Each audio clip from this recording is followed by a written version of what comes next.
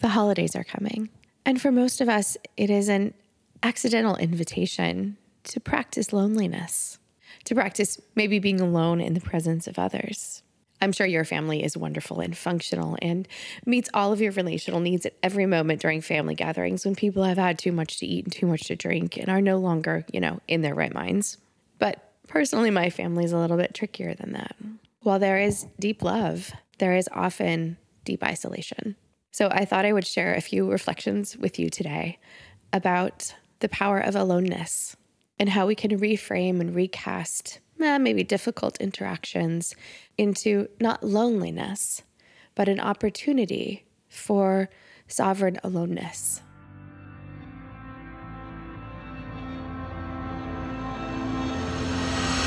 Welcome to the Zen Founder Podcast. This is a place where we have conversations about mental health and entrepreneurship. We have a pretty broad conceptualization of what mental health means. Sometimes depression, anxiety, sometimes relationships or physical health. The goal here is to bring some calm into the crazy roller coaster of ups and downs that is life for many entrepreneurs. I'm your host, I'm Dr. Sherry Walling.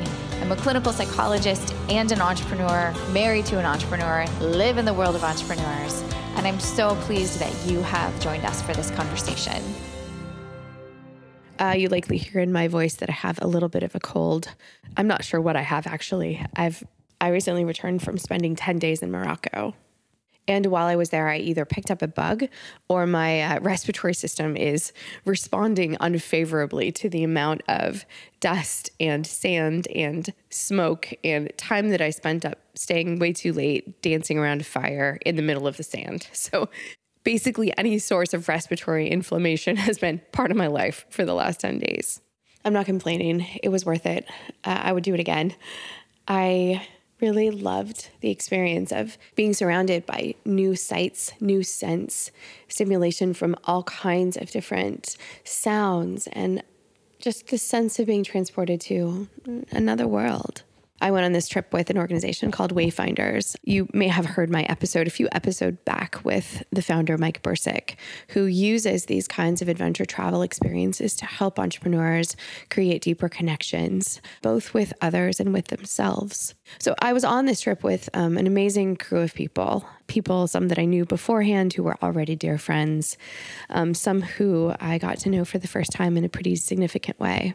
But the thing that I'm struck with this morning, the thing that I want to maybe talk a bit about is not so much the deep connections that I made, but the moments of deep aloneness, the moments when I was either physically completely alone in a significant and unique way, and the moments when maybe I was surrounded by other people, but felt within my spirit, within myself, a deep sense of separateness.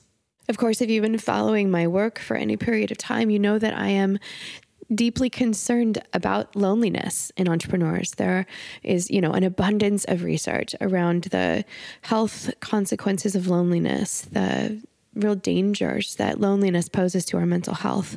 So I talk a lot about the bad side of aloneness. If you get the Zen Founder newsletter, just last week, I wrote about the life-saving importance of friendship in adulthood, especially for entrepreneurs. So this message is a little bit different and it's a little bit nuanced, but I want to shift the script, flip it on its head a little bit and reflect on the importance, not of a pervasive aloneness, loneliness in the world, but of moments of deep solitude and what they have to teach us and to show us, both for our own selves, but even about our most important relationships. My first story of aloneness happened while climbing a mountain.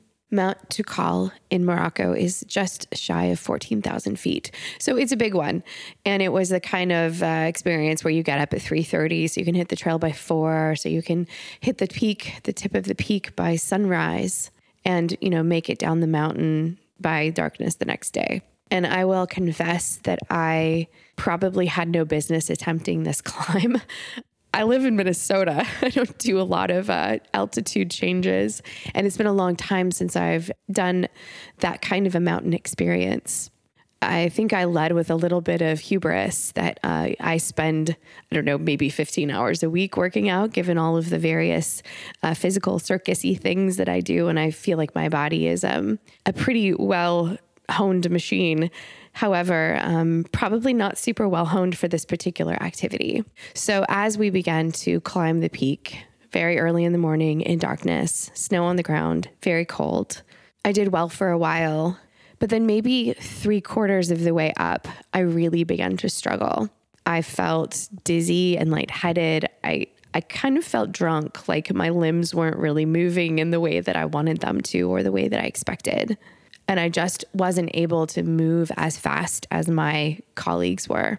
So the vast majority of the group went on ahead, and I stayed back with a guide and with a couple folks. And I was kind of ready to turn around at any point. Like it was okay for me to turn around. I would have accepted that in myself. But frankly, by the time I was really out of steam and really felt like I might be doing something quite dangerous, the guide was like, 20 more minutes to this and 20 more minutes to that, and then you'll be there. And just sort of sold it as like not a big deal. I'm thinking he was pretty optimistic. It was quite a long way left.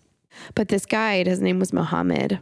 He was an older gentleman. He just grabbed my hand and just walked with me, holding my hand up the mountain. I think he was quite nervous that I would slip. The crampons that, we were provided with didn't fit my like elf-sized feet. So there was really quite a danger of slipping on the snow and ice. And so this guy's holding my hand. All my friends are gone, except for a couple. My friends Josh and Kirk were kind of in the backpack with me. And I began to feel very aware of the reality that if I was going to get off this stupid mountain, it was really very much up to me. There was no real help. I mean, I could be sort of pulled up by the hand like a little child, but even that had to be my own doing, my own volition, my own choosing. There was no getting saved from it. So my decision to put one foot sloppily in front of the other and to try to work within my own psychology, my own mindset around continuing on was absolutely an inside-out job. No one around me had, the energy or strength to carry me or do it for me. Although at one point, I really started to feel quite badly in my brain. And I asked my friend Josh if he had the energy to talk to me for a little while. And he said, yes, I can just like talk to you for a little bit. And he said, what would you like me to talk to you about? And I said, just tell me about your dog. So for like 15 minutes, Josh just talks about his dog solidly. And it was actually quite a gift because it helped me have a little bit of buffer around some of the harder stories that were happening in my brain. Being on the mountain really reminded me of the brother that I lost because he was quite a mountain man. And every significant mountain experience that I'd had as a younger person or, as a young adult had been with him. And so I felt his absence so acutely on the mountain.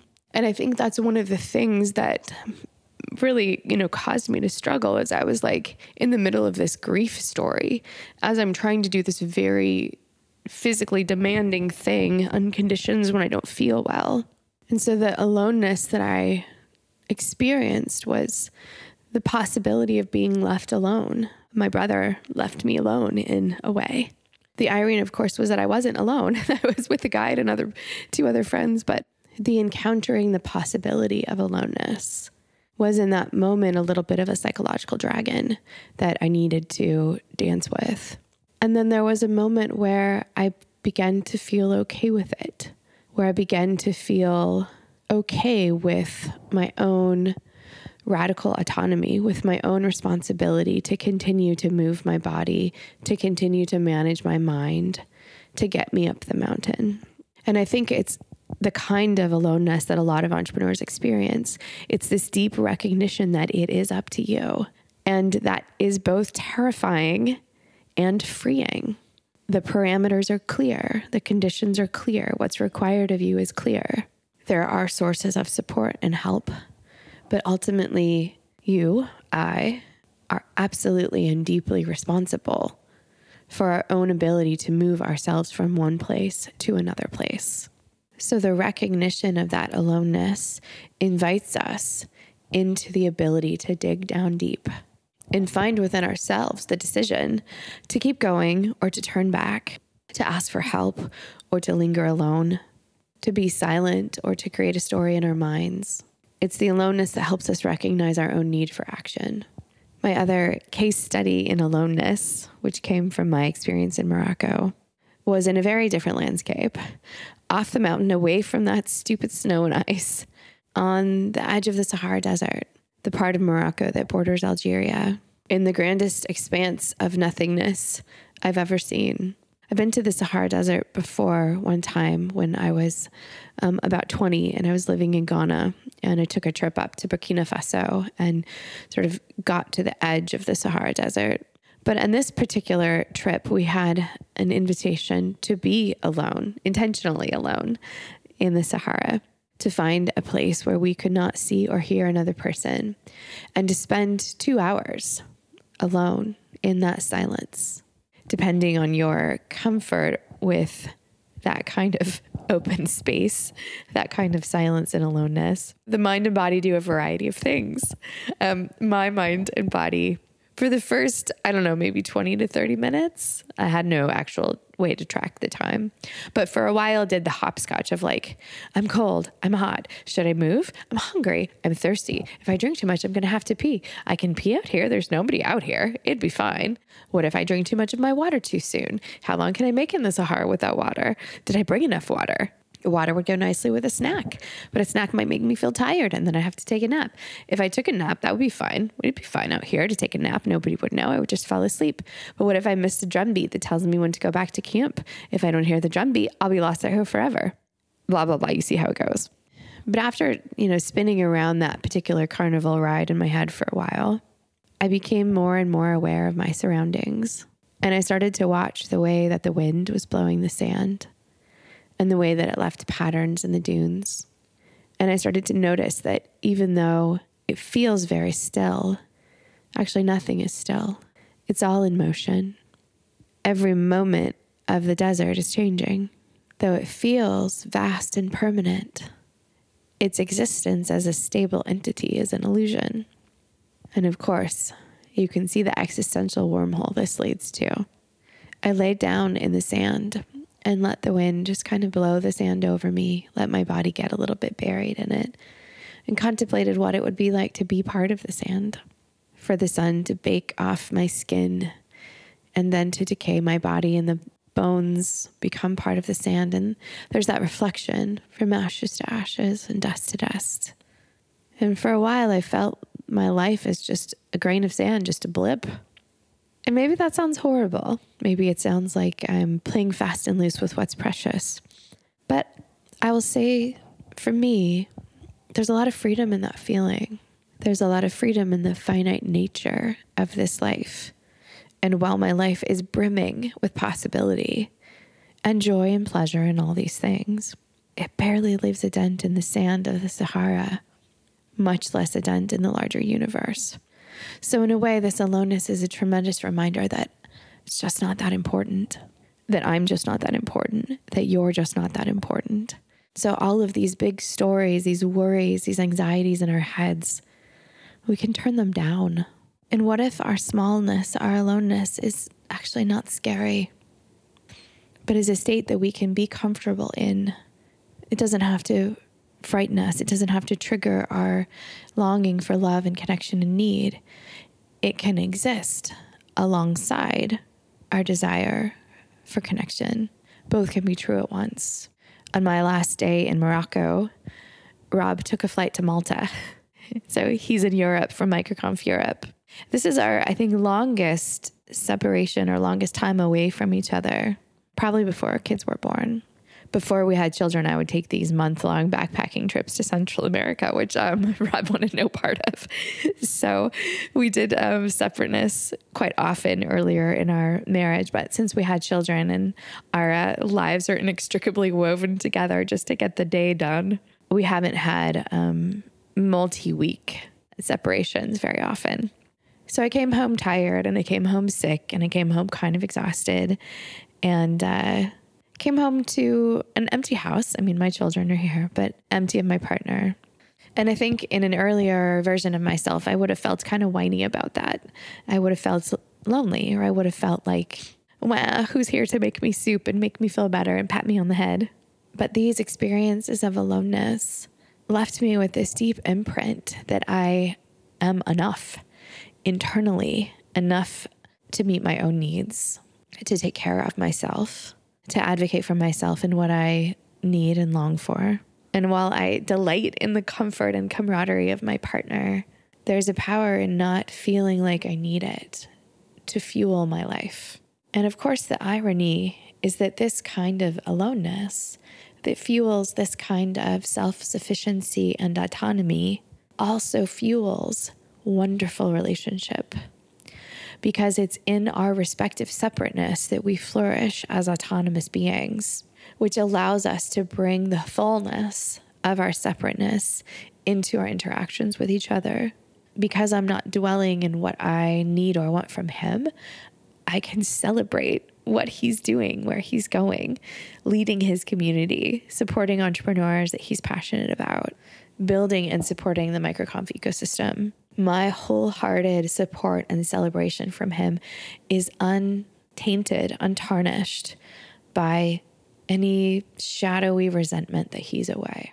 So to summarize this existential, slightly philosophical rant, there's an invitation to practice aloneness and to walk that edge of finding it to be something that can challenge and nourish and strengthen, not something that plummets you into loneliness or a sense of lacking or not enough. Aloneness is a meditation in enoughness. When you're at your holiday table and the relatives say something that reminds you that they will never really appreciate who you are and what you do and what you offer the world, instead of letting that hurt, take a deep breath and smile into your own sense of clarity about who you are and why you are and what's contained inside of you. In your moments with your partner, let your aloneness remind you to recognize and celebrate them as a separate, autonomous creature, and to delight in any moments of magical meeting between the two of you. It's our separateness that allows us to see each other. It's our aloneness that allows us to celebrate the connection. And it's only in my full assumption of my own autonomy that I can be the fullness of who I truly am. So let's reclaim aloneness as a gift, not as a condition, but as something that offers us so very much. Good luck around those holiday tables. One place where I can't really practice autonomous sovereignty is in Amazon reviews. So I know, odd transition. But if you have read Touching Two Worlds, or if you are open to reading Touching Two Worlds, I'm hoping to really up my number of reviews on Amazon. So I would be very grateful for your help in keeping this little book baby healthy and strong and in front of lots of eyes.